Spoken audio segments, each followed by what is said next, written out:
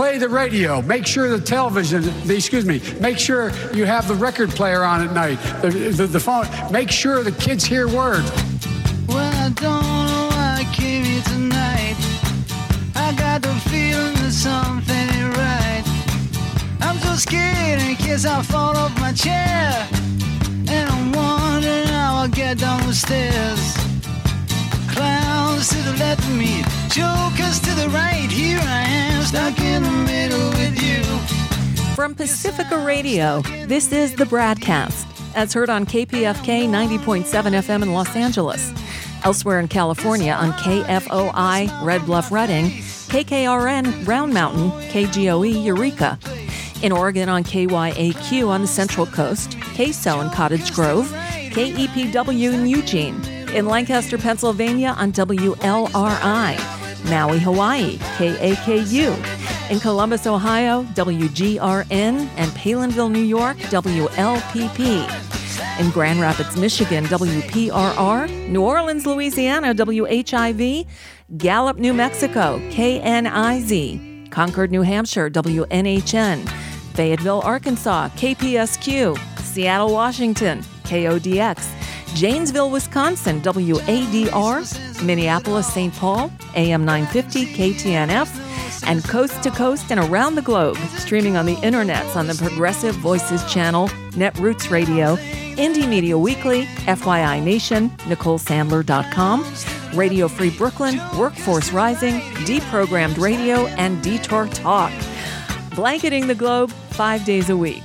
That's usually hosted by Brad Friedman of BradBlog.com. But today, once again, you got me. I'm Nicole Sandler, host of The Nicole Sandler Show, which is based at NicoleSandler.com. So, did you watch the third debate? Number 3 is in the history books, and wow, there's a lot to talk about. And thankfully, we've got the right people to talk about it with. As Brad usually does the day after, we are joined by a couple of guests to help us analyze what went on at the third debate. So by way of introduction, sorry, I'm going to steal from my show for a moment. First, we bring you a returning champion. Digby is usually with Brad to recap these debates. Digby. What's that, Leonardo?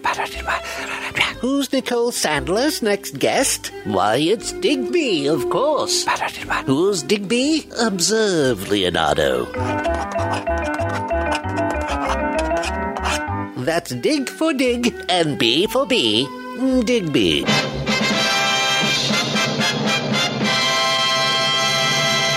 And in the other corner, we have another of the original group of great progressive bloggers.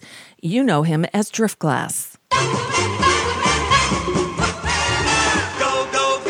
We go walk through the Golden Groove Yard, kicking off a silver dollar twin spin with the Driftglass. When this whole world starts getting me No, that's the Drifters. This is Driftglass. Oh, sorry. Here's Driftglass with Nicole Sandler. On the BradCast. All right, sorry, we had to get that silliness out of the way. Digby, of course, is the founder of the blog Hullabaloo at digbysblog.blogspot.com. She also writes for Salon.com and is the much-deserved recipient of a Hillman Prize for Opinion and Analysis Journalism. You can find her on Twitter at Digby56. Driftglass, as I mentioned, another of the founding class, I'll say, of great progressive bloggers. You find him at driftglass.blogspot.com and co-hosting the Professional Left podcast with his wonderful wife, Blue Gal Fran, who you can usually find writing over at Crooks and Liars. You can also find Driftglass on Twitter at Mr_Electrico, because someone else already had Driftglass on Twitter. They did. And I as a liberal, I honor property rights on Twitter. So I hate it when that happens, though. So, Mr. Electrico, welcome to you both, and thank you for making the ultimate sacrifice. Last night, I would love your opinions. Overall, the first one we saw was on NBC and NBC stations. The second was on CNN. This third one last night, or Thursday night, was put on by ABC News, and as long and plotting as it was, I thought it was actually the best one we've seen so far. You guys? Yeah, I do too. I agree. It was for one thing, you didn't have the moderators interrupting every 5 seconds and telling people to shut up and, arguing with them and doing all that. So it was a much more sort of genuine flow of conversation going back and forth, and it was a big group. So it's not like you have to do what CNN and MSNBC did in their debates, which is just, hold tight to these time limits. I mean, it worked quite well with them actually treating everybody with a certain level of respect, I thought. So to that extent, I thought that they handled the debate better, and I thought that it was actually more substantial than the other debates have been. Fully agree. Driftglass, any observations? Yeah. Well, there was not that invisible overhang of another debate either before or after that sort of cast a shadow over it. This was everyone. True. Everyone got to be on the stage at the same time. One of these people is probably going to be the next president of the United States, and that's a very cool thing. And it was a good thing to watch, and it was a good thing to let them off the leash a little bit, let them really talk. Right. The time constraints didn't seem as strict. They let them finish a thought before trying to cut them off. Of course, there were those who insisted on continuing to talk after the time was up, but, that comes with the territory. The other thing I noticed was, unlike the first two debates, the moderators didn't seem to be trying to get two of the candidates to go after each other. That was particularly egregious in the second one, the CNN debate. It was like they were trying to set up a cage fighting match or something. So. Yeah, I agree. And, and look, I mean, there was some, pretty aggressive interaction between a few of the candidates, but it was done on their behalf. It wasn't done because they were being set up for it by the moderators. I don't like that. I mean, I don't care I don't want to know what the moderators think. Right. I don't care about that, and I really hate the fact that very often, and I've been writing this for years and years, that the press plays too much of a role in who we pick. It's not their job to pick our candidates for us, and I think they often put their thumb on the scale one way or the other. Mm-hmm. Particularly in this phase of the campaigns, where they are basically sort of setting up the parameters and creating the narratives around these candidates. I just don't like how much they interfere. So I thought last night it was done a little bit more subtly than usual, and the fact that they weren't looking for some, some ratings moment. Maybe it's better to have it on one of those networks like ABC, where it's not quite such a cutthroat competition among the three cable nets. I don't know, and I don't even know. A lot of it has to do with the personalities of the moderators. I mean, some of them are just aggressive people, and the people last night seemed much less so than usual, and it made for a better debate. It was certainly more pleasant to watch for me. I mean, I enjoyed it more than I have the other two because of that, because it seemed like a much more civilized kind of exchange, right? At least for the most part, than it had been in the past. Right. They weren't being set up to fight. Yeah, Driftglass. And putting red ants and black ants in a jar and making them fight is a cable news business model, and that's not productive. It's not helpful to anyone. So, and the second thing is, if you are dealing with top-tier candidates who are political professionals or professionals, they're going to be able to take their own opportunities when they find them, or make them when they find them, to disagree or agree or grab a line or say a line without any help from anyone. If you need help from a moderator to pick a fight when a fight needs to be picked, or to set an agenda when an agenda needs to be set, then you are losing. You need to have a clear field with all the people on the level, all going after the same goal, and let the best person cross the line first. Well, absolutely. And that's what it's about. All that being said, obviously ABC was not without fault last night. I thought some of the omissions in questioning were interesting. And I get it. Look, they spent 2.5 hours on this debate, which I had enough. I was ready after 2 hours, like, end this thing already, please. And there were 10 candidates on the stage. There are still more than 20 allegedly in the race. And just next month, the next debate had the same qualifications, the same qualifying standards to get into it. And already there are 11 who've qualified for next month. What's his name? Tom Steyer has already qualified. So now it'll be split into 2 nights again. And Tulsi Gabbard apparently just needs one more qualifying poll over 2% to get in. So it might be 2 nights of 6 people. So, it's kind of a step backwards, but whatever. The most glaring omission that I saw was, although the candidates brought up Trump, they weren't asked anything about him. And specifically, after this summer of insanity from the Orange Cheeto there, none of them were asked their thoughts on impeachment. And I thought that was a glaring omission. Well, I did too. I mean, in fact, I was tweeting that out. I'm going, and especially because right now the House Democratic Caucus, and I won't, digress too much into this, but they are making a hash of the whole thing. Yep. It's obvious. They are not on message. They don't have a strategy. I mean, it's the worst. A little leadership. I mean, Pelosi's made it clear what she thinks about this, and it's not good. If there are Democrats up there who, in running for president, who think otherwise, it would have been nice to hear from them because this is the new leadership, right? I mean, one of those people, as Driftglass said, is going to be the next presidential candidate and therefore will be the new leader of the Democratic Party.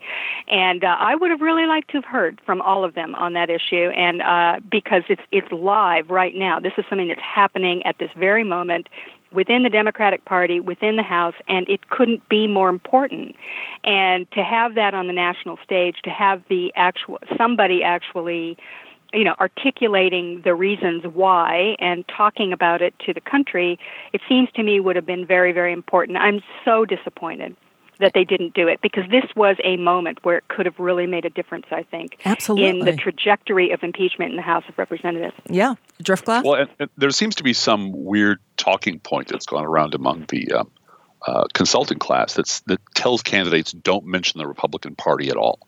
Just, when you talk about gun control, talk about leaders in Washington, talk about the Congress. Don't mention Mitch McConnell by name. Don't mention Donald Trump by name. Don't say, for whatever you do, for God's sakes, don't say the problem with our politics is the Republican Party, and then proceed from there. And then start at the top and work your way down the criminality, the bestiality, the monstrousness, the lies. That's all anyone cares about. That everything you want to do is being blocked by this one obstacle that you all are really timid for some reason about talking about. And if we don't talk about that, then all of your lovely plans will never happen. And that just baffles me. It's like they're not running against a party that actually exists.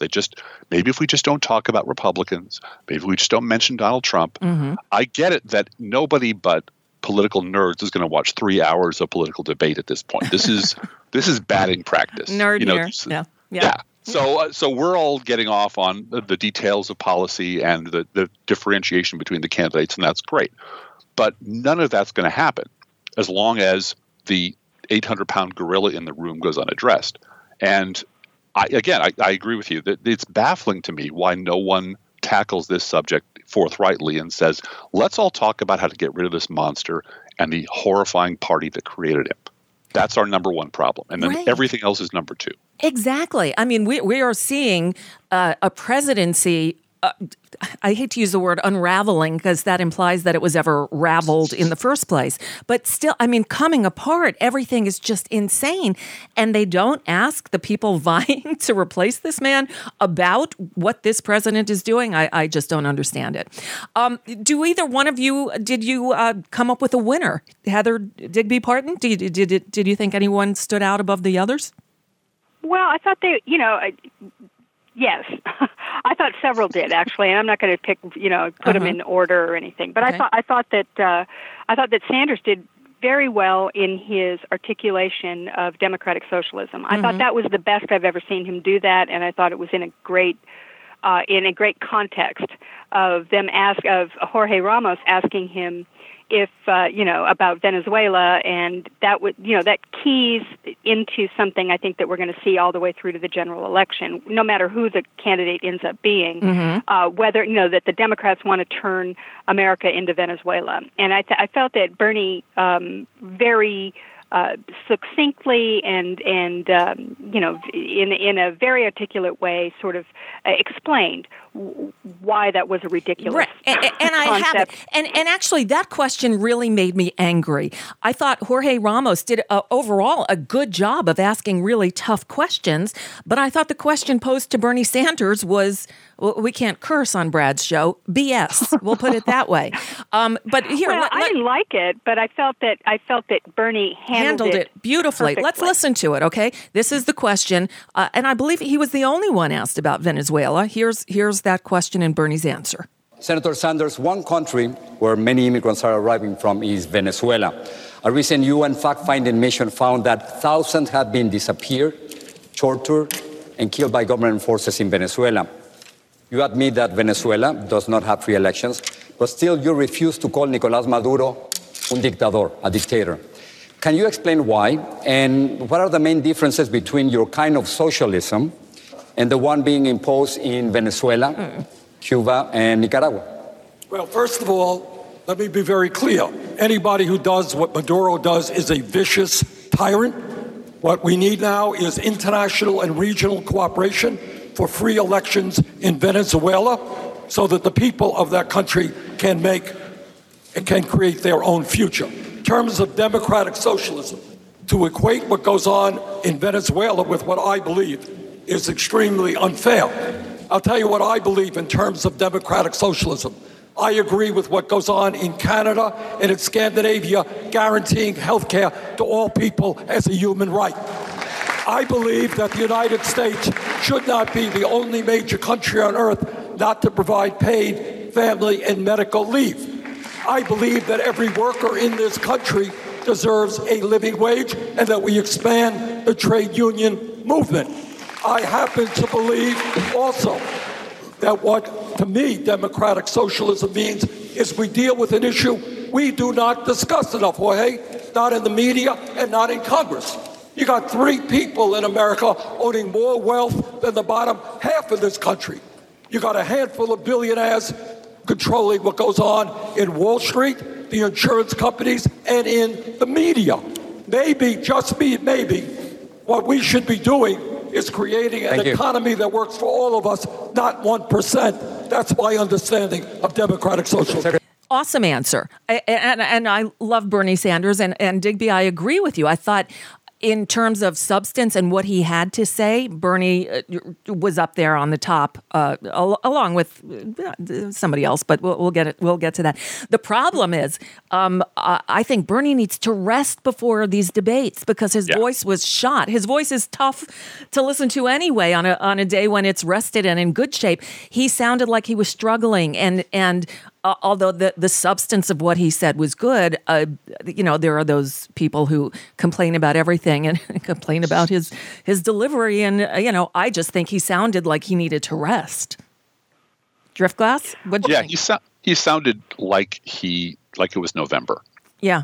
And he'd spent, or December or February. It sounded like he'd already spent, and he already has. He's been. I mean, right. He is campaigning all the time. So nonstop. I get it. This is, Obama sounded worse during the That's right. during the end stretch in 2008. So everyone sounds hoarse and exhausted, but he needs to not sound that way. Every candidate needs to look in the mirror and honestly assess what is it that people who don't agree with me or want to snark at me or want to pick at me find fault with. Yeah, and in Bernie's case, it's age and voice. That's right. There's nothing about his policies that anyone objects to. Well, some people do. You have to be.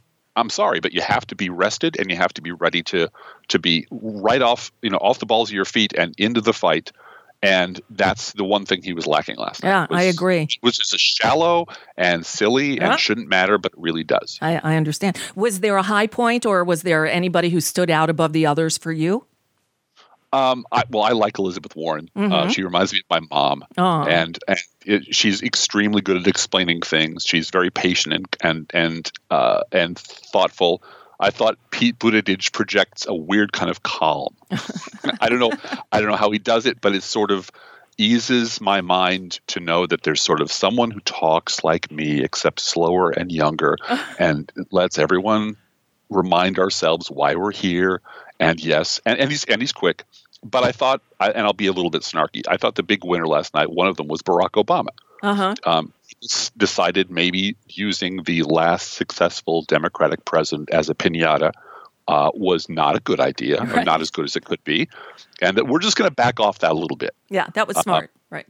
Yeah, I thought everyone had a pretty good game. I don't think anyone pulled ahead of anyone else markedly. I don't think you'll see a whole bunch of numbers moving around.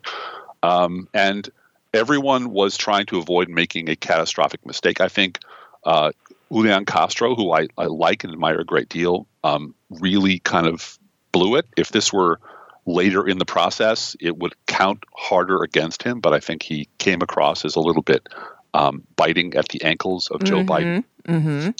And that's just, that's silly.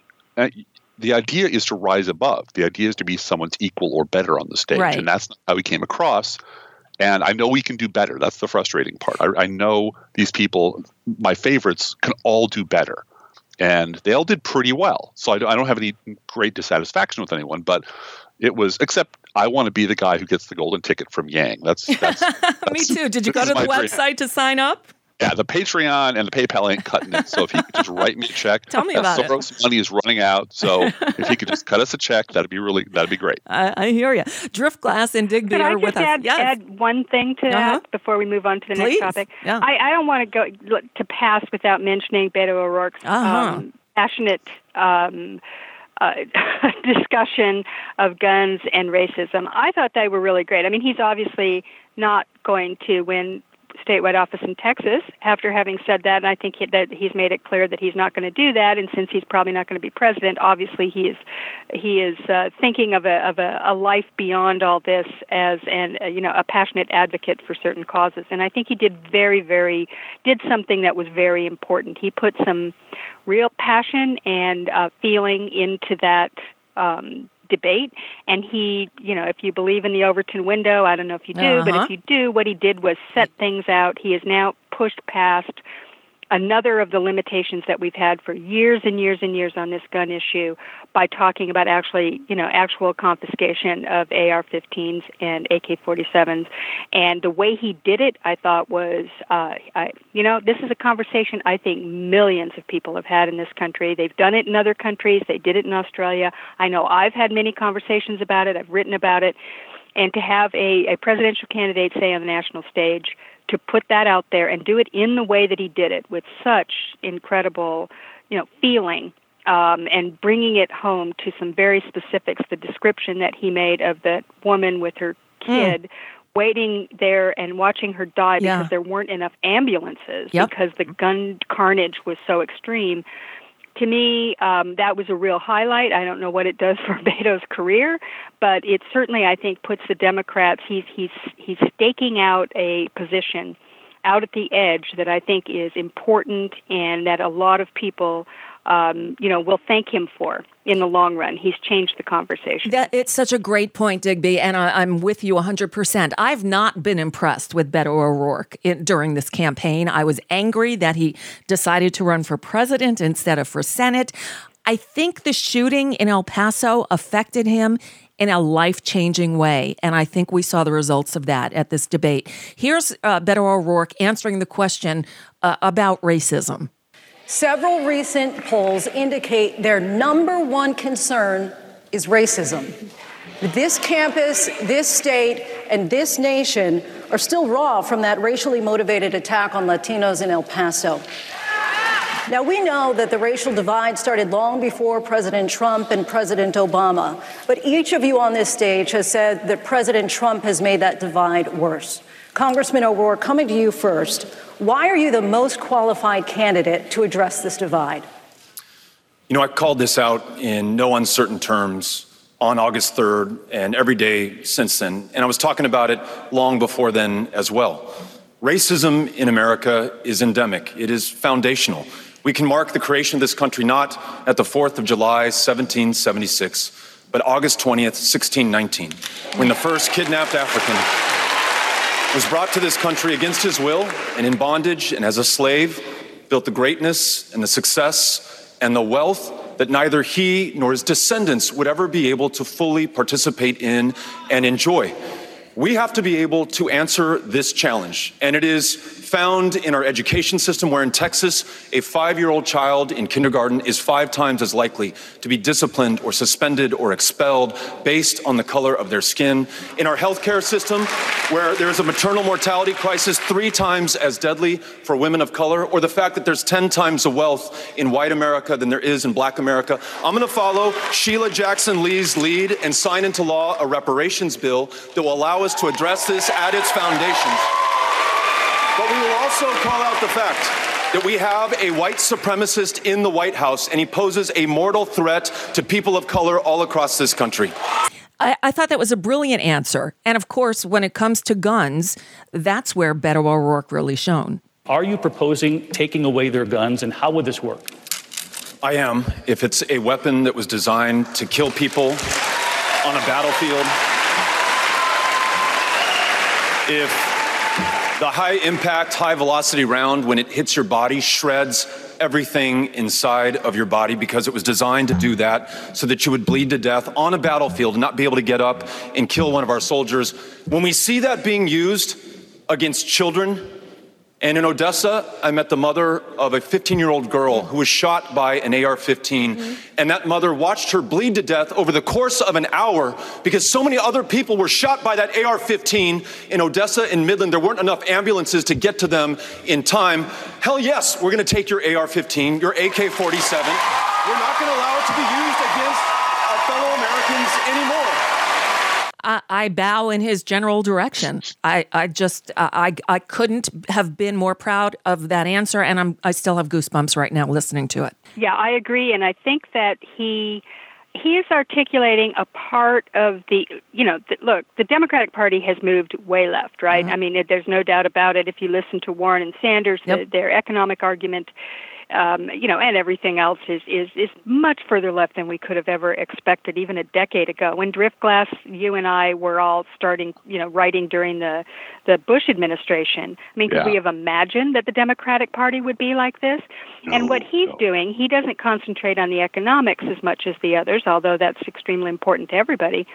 He's taking on some of the, some of the most contentious culture war issues there, and going at it head on, and having someone in the race at this stage saying those things and getting good response. By the way, it's important that people like it, and that people show that they like it. The applause at the college there where they were having the debate, I think that people absorb that, and he's getting great reviews from people. I mean, whatever he does as a person going forward is kind of irrelevant. He's introduced this kind of strong values-based, just anger at the fact that we have these issues and that we're not, have not been willing to address them. I mean, I think that's tremendously important. I mean, he's not the only one in the party who's doing that, but he is the one on the presidential stage who, I think he's in this YOLO phase, right?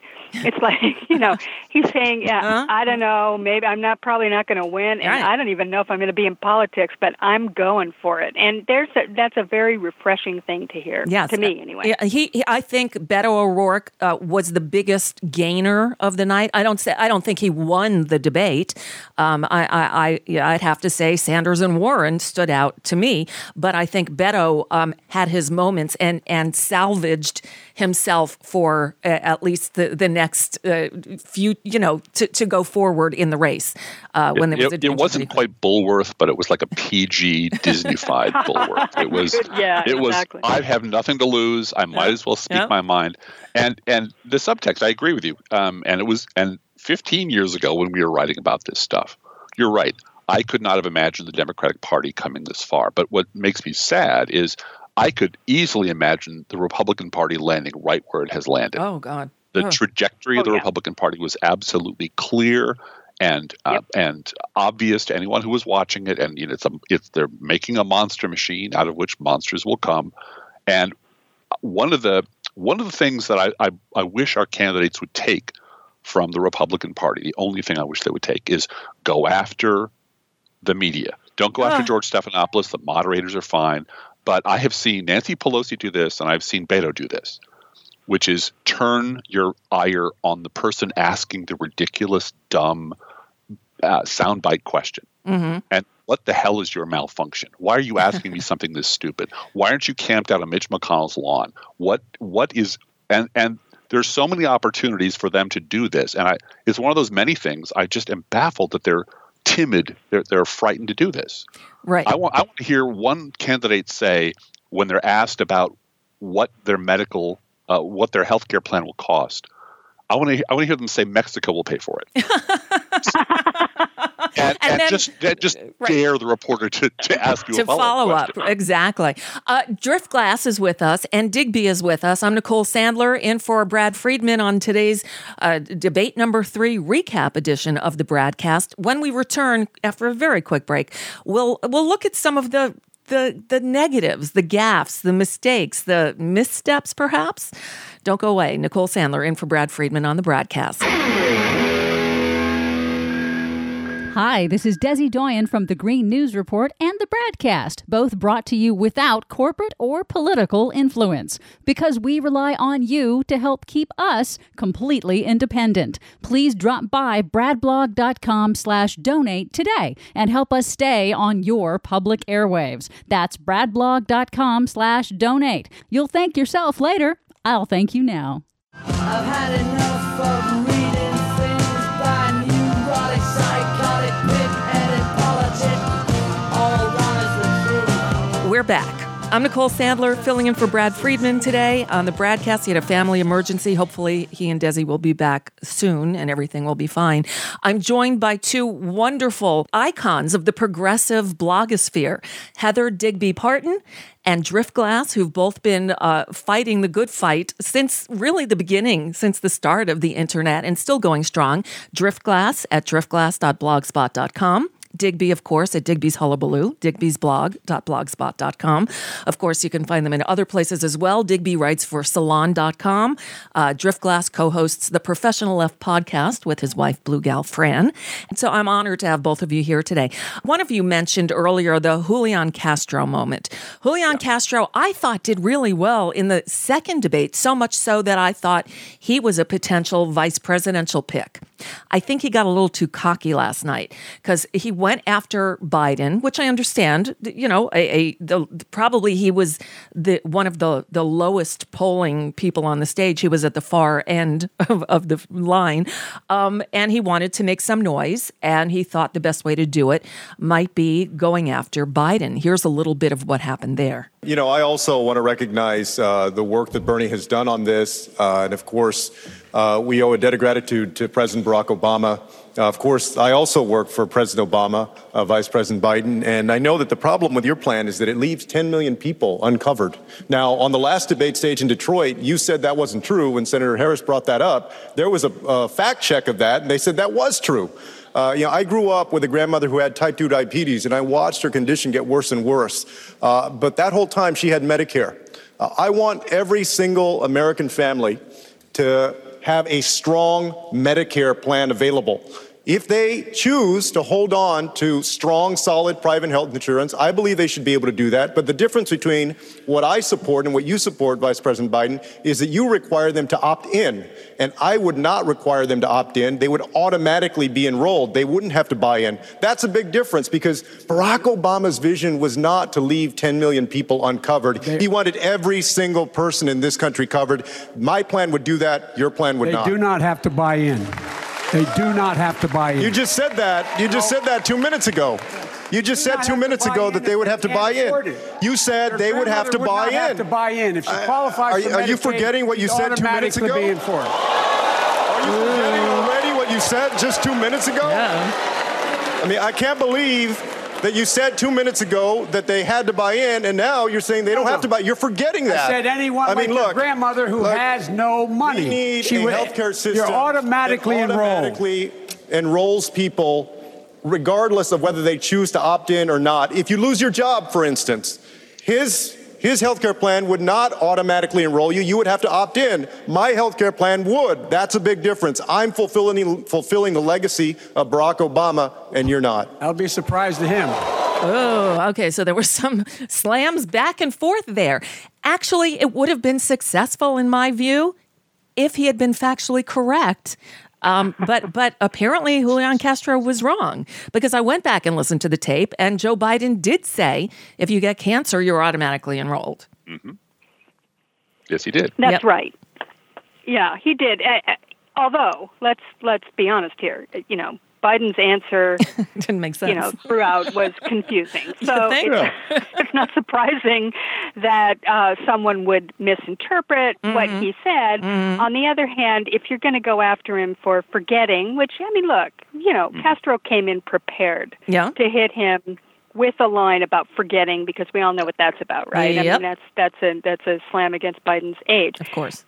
So he did it inappropriately, which didn't help him, and I don't think it helped him really in terms of attitude either. Not that I'm criticizing the idea. I think it's legitimate, although I'm not sure that's the proper venue for it, to question Biden's, his abilities here. I think it's fair enough to do that. I felt like Cory Booker after the debate, when he said, there's some question about whether or not he can get the ball over the line, something like that. I think, look, that's what everybody's thinking. Of course. And, so saying it out loud isn't exactly bad. But, Castro, I think to be honest, I think he is auditioning for Elizabeth Warren's VP slot. Yeah, I think you're because right. I think he's saying, I'm going to be the attack dog. Right. That's the traditional VP role. Sure. And I think when I see him doing that, being very aggressive, young, Latino, from Texas, I could easily see him being chosen by someone, and I'm assuming it's most likely it would be someone like Warren, right, to be the VP. So that's what I think that's really about. Yeah, I hear you. Well, and if he wants to go after Biden on memory, the way to fold, if you'd like to fold that together, then I'd go after him on this fantasy that you're going to find Republicans you can work with. I'd say, look, don't you remember the last 8 years of the president you served? Wasn't that a perfect lab experiment in what happens when you try to cooperate and compromise, et cetera? They spent 8 years sabotaging you people. They cut your legs out from under you. They called you everything but a child of God. And then they nominated and elected the king of the birthers. Don't you remember any of that? That's where you can walk away. Exactly. And that's a direct substantive attack that this fantasy that the fever will break and Joe Biden will do shots with, the ghost of Ronald Reagan and bipartisanship will return. That's never going to happen. And someone on that stage needs to say, no, the solution to our problems is getting rid of the Republican Party in Congress. There's no other way around this. And Joe, God love him. He's an affable man. He's Leslie Knope's candidate. I know she's out there pulling for him, but he's not. He's delusional if he thinks you can work with Republicans, having lived through 8 years of sabotage and sedition by these same people. Right. Well, I thought the biggest, I don't even want to call it a gaffe. I thought the biggest travesty of the night came from Joe Biden. I was expecting gaffes and missteps and I always say the best thing we can do to let Joe Biden implode is let him speak a lot, because he will inevitably put his foot deep in his mouth. And he did. The question, it was so stunning, and I wish I was showing video here, because he was asked, the topic was inequality in schools and race. And he sort of guffawed at the question, which you can't really hear here. Let me play it and see it, just the beginning here, and see if you hear the snark, the guffaw. Mr. Vice President, I want to come to you and talk to you about inequality in schools and race. In a conversation, see, he went. It was very sort of under his breath, but and there was like a smile. It was like he was laughing at the notion, which was disturbing, but not as disturbing as the answer he gave. Everyone's pointing to the fact that in this clip that I'm about to play, he talks about putting the record player on for your kids at night. Not, of course, realizing that nobody but the coolest hipsters have actual record players these days. And I'm sure he wasn't getting at that. But what I objected to was what appeared to me as white-splaining to perhaps black parents about how to raise their children, which I thought was disturbing. Here's the rest of that clip. A conversation about how to deal with segregation in schools back in 1975. You told a reporter, I don't feel responsible for the sins of my father and grandfather. I feel responsible for what the situation is today, for the sins of my own generation, and I'll be damned if I feel responsible to pay for what happened 300 years ago. You said that some 40 years ago. Wow. But as you stand here tonight, what responsibility do you think that Americans need to take to repair the legacy of slavery in our country? Well, they have to deal with look, there is institutional segregation in this country. And I from think the time I got involved, I started dealing with that. Redlining, banks, making sure that we are in a position where, look, we talk about education. I propose that what we take is those very poor schools, the Title I schools, triple the amount of money we spend, from $15 to $45 billion a year. Give every single teacher a raise to the equal raise of getting out the $60,000 level. What? Number two, make sure that we bring in to help the teachers deal with the problems that come from home. The problems that come from home, we have one school psychologist for every 1,500 kids in America today. It's crazy. The teachers are and I'm married to a teacher. My deceased wife is a teacher. They have every problem coming to them. We have to make sure that every single child does, in fact, have 3, 4, and 5-year-olds go to school, not daycare, school. We bring social workers into homes of parents to help them deal with how to raise their children. It's not that they don't want to help. They don't know quite what to do. Play the radio. Make sure the television, make sure you have the record player on at night, the phone. Make sure the kids hear words. A kid coming from a very poor school, or a very poor background, will hear 4 million words fewer spoken by the time they get there. There's so much. I'm going to go like the rest of them do. All right, and I'm going to cut him off because he veers off to another topic there, but seriously? And to make matters worse, the talking heads afterwards and the Washington Post today say Biden held his own and he had no major missteps. Excuse me? What did I just hear? Well, that makes me feel crazy because he did not hold his own. I mean, he was a little bit more coherent in the first hour, and he went downhill after that. That answer was appalling. It was absolutely appalling because, look, first of all, let me just say up front, I think, Biden's heart is in the right place. Mm-hmm. I mean, I don't think he's Donald Trump. Right. But what he was reflecting was a sort of, make America great again for the Democratic Party circa 1975, right, in which they were under the thrall of, Daniel Patrick Moynihan and his report on the black family and how that, it was where the whole welfare queen thing happened. That was the genesis of it, where these people, they were dependent, and these poor, unfortunate African-American people didn't really know how to raise children, even though they'd raised most of the kids in the South for centuries. Yeah. And they didn't really know what to do, how to raise kids. They were, stuck in this cycle of poverty, et cetera, et cetera. It was all pretty much their fault. We need to send some people in to what he explicitly said in 2019, just last night, was because they didn't know how to do it. Yeah. So we're going to send in probably some nice white people, to show them what to do. Ugh. That was an absolutely appalling answer and shows that really he does not understand this issue even today. Now, again, I will repeat, I think his heart is in the right place. But he is stuck in the past. He's stuck at a moment, and this is decades ago. We're not even talking about a moment 15 years ago like we were just talking about. Right. I'm talking about the 70s. I was there, and I remember what that was like. And even then, a lot of us were going, what? What are you talking? Black women don't know how to raise kids. Okay, sure, that makes sense. Right. I mean, this has been, he's stuck. And he doesn't seem to be able to get unstuck. This is an issue that has been dogging him from the very beginning of this campaign. Yep. It continues, and he digs a hole in it every single time. Now, right now, African Americans are supporting him in large numbers.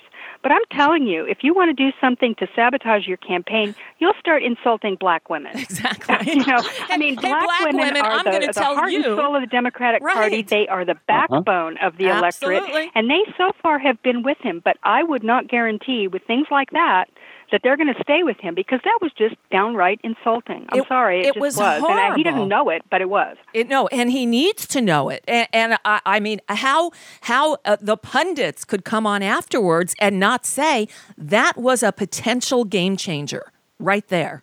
He stepped in it big time. Well, and he doesn't know that he did.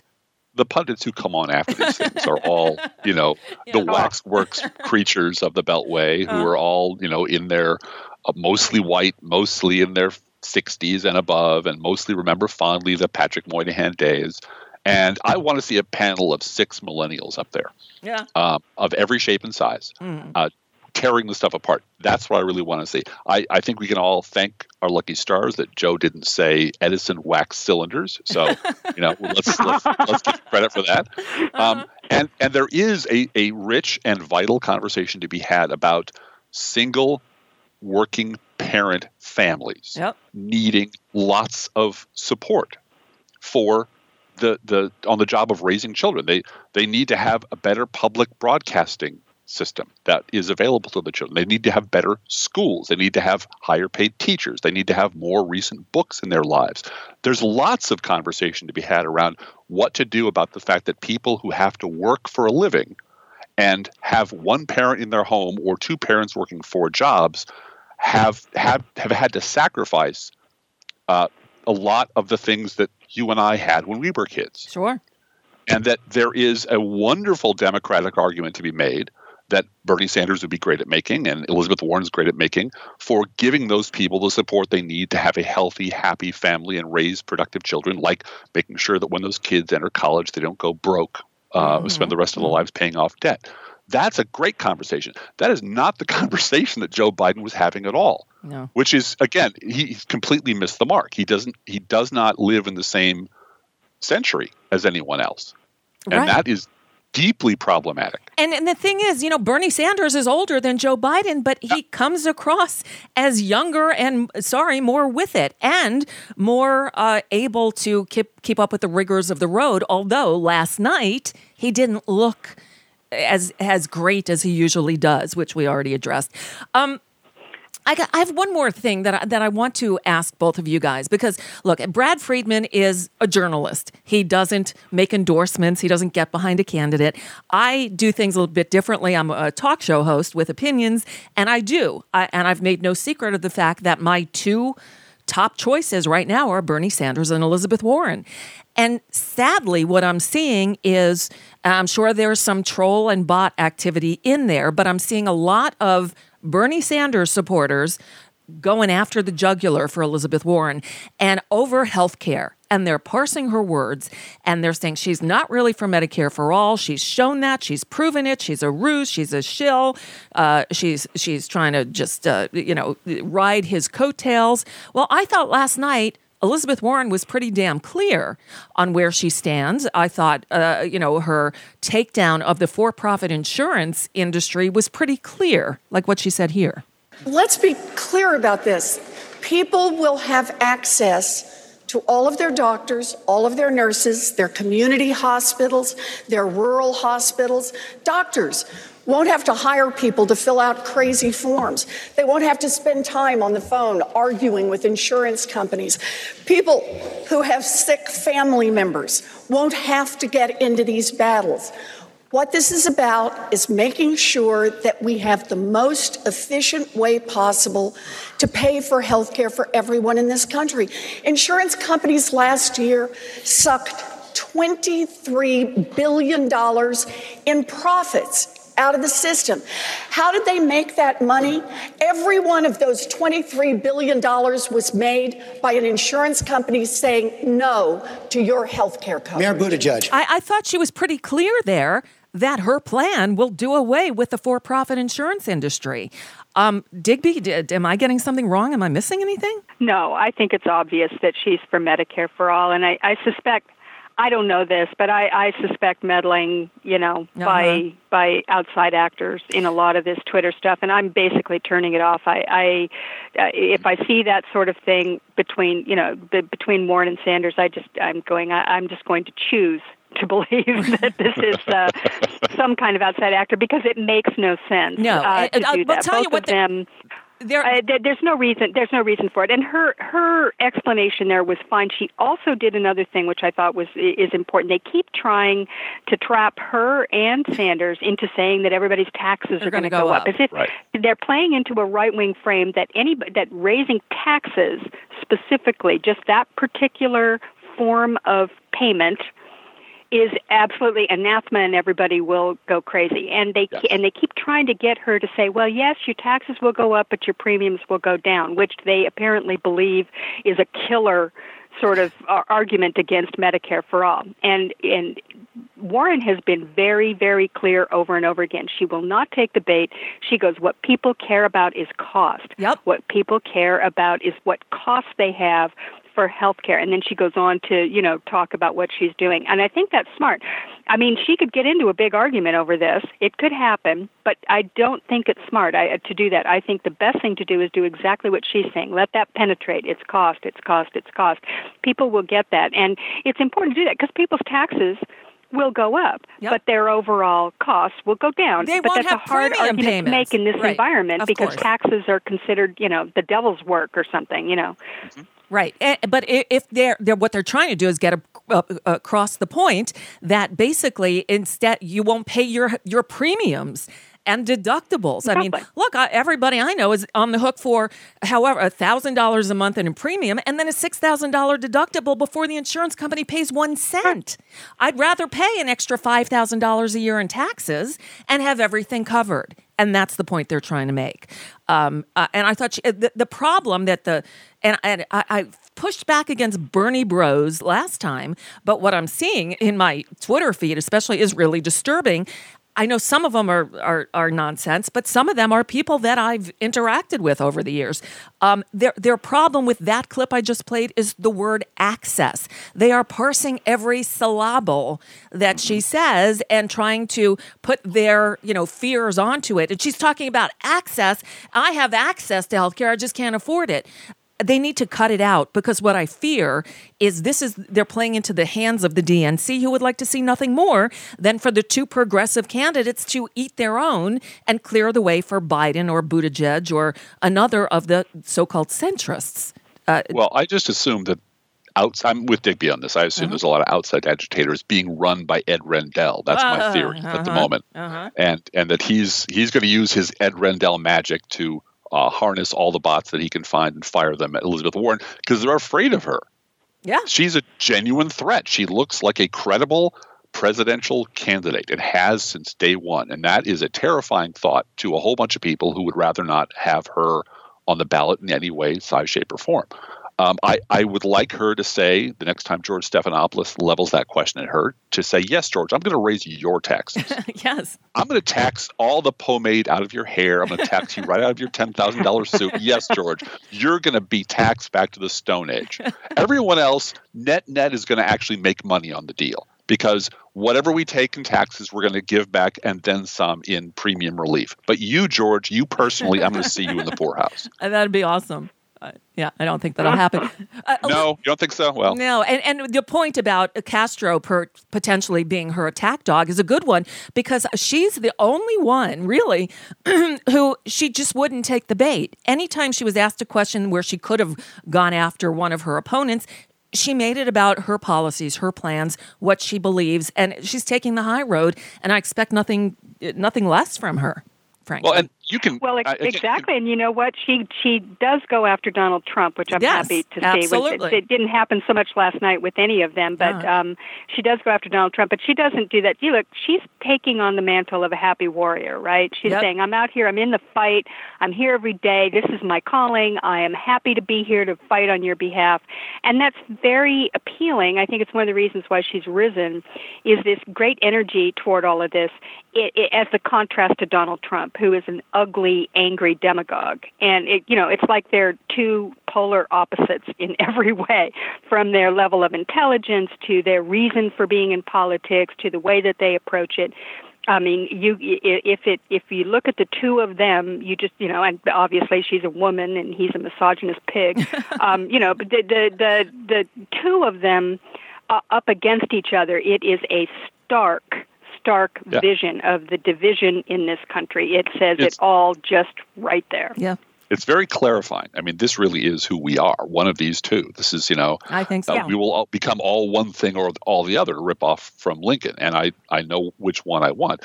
I would very much like a candidate to at some point pivot again to say, it's odd how you guys get really obsessed with taxes every time the Republican Party has wrecked the economy. Uh-huh. It's weird because after Bush and Reagan ran up deficits, you didn't care about that. But the minute someone tried to pay it down, you said, oh, no, don't talk about taxes. When George Bush destroyed the global economy and lied us into the wrong war and burned through the surplus, you didn't care about that. The minute Democrats come on the stage to clean up your mess, then you get obsessed with taxes. Why is that, George? Why is it that the only time you people ever talk about taxes is when we're trying to pay off a debt incurred by the Republican Party that you never cared about until now? That is a legitimate and I think conversation diverting thing that I could hear that. I could hear Pete Buttigieg saying that because that's a really interesting question to me is why is it you people in the media never ask this stuff of Republicans ever? Why don't you care? Why is it the deficit creating party never gets a single question about how you're going to pay for anything? Right. Because they're the fiscal conservatives, don't you know? Yeah. Right. Yeah. We're on a roll now. So stick around. We'll be right back to wrap things up. I'm Nicole Sandler along with Driftglass and Digby in for Brad Friedman on the BradCast. Hey, this is Brad. Do you enjoy your non-corporatized, commercial-free BradCast? Yeah, me too. But we need your help to stay that way. Please consider supporting the investigative blogging, broadcasting, and muckraking that we do here on the BradCast and the Green News Report and bradblog.com with a donation. It's easy. Stop by bradblog.com/donate and drop a few dollars in the tip jar. You can make a one-time contribution or an automatic monthly donation of any amount you like. It's easy. It'll take you about 60 seconds, and you'll help me and Desi stay on the air to continue our troublemaking and muckraking without the corporate influence of anyone. Got it? Thanks. Stop by bradblog.com/donate to help us out today. Tell me something good. It's Nicole Sandler in today for Brad Friedman on the BradCast, and I hate that this discussion is coming to an end, but we're getting near the end of the hour. So, Digby, any closing shots here?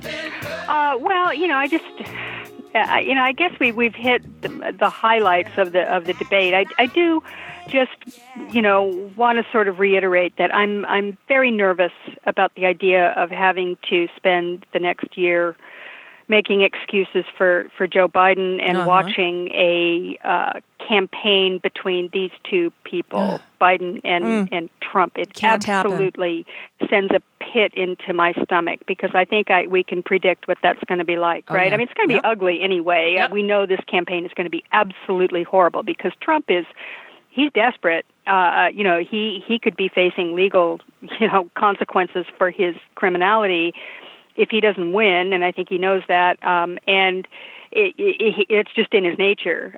He is just salivating at the idea of just being an absolute vicious attacker on whoever emerges as his opponent. But if it's Joe Biden, what are we going to be doing here? I mean, how hard is it going to be? There used to be a thing called Clinton fatigue, and it was a real thing for Bill Clinton, and then I think it attached to Hillary as well, where, people were just going, look, I get it. The other side is totally unfair. It's just disgusting what they're doing to her and him, and I can't stand it anymore. But, God, I'm so tired of this. Can't we just, get past it somehow?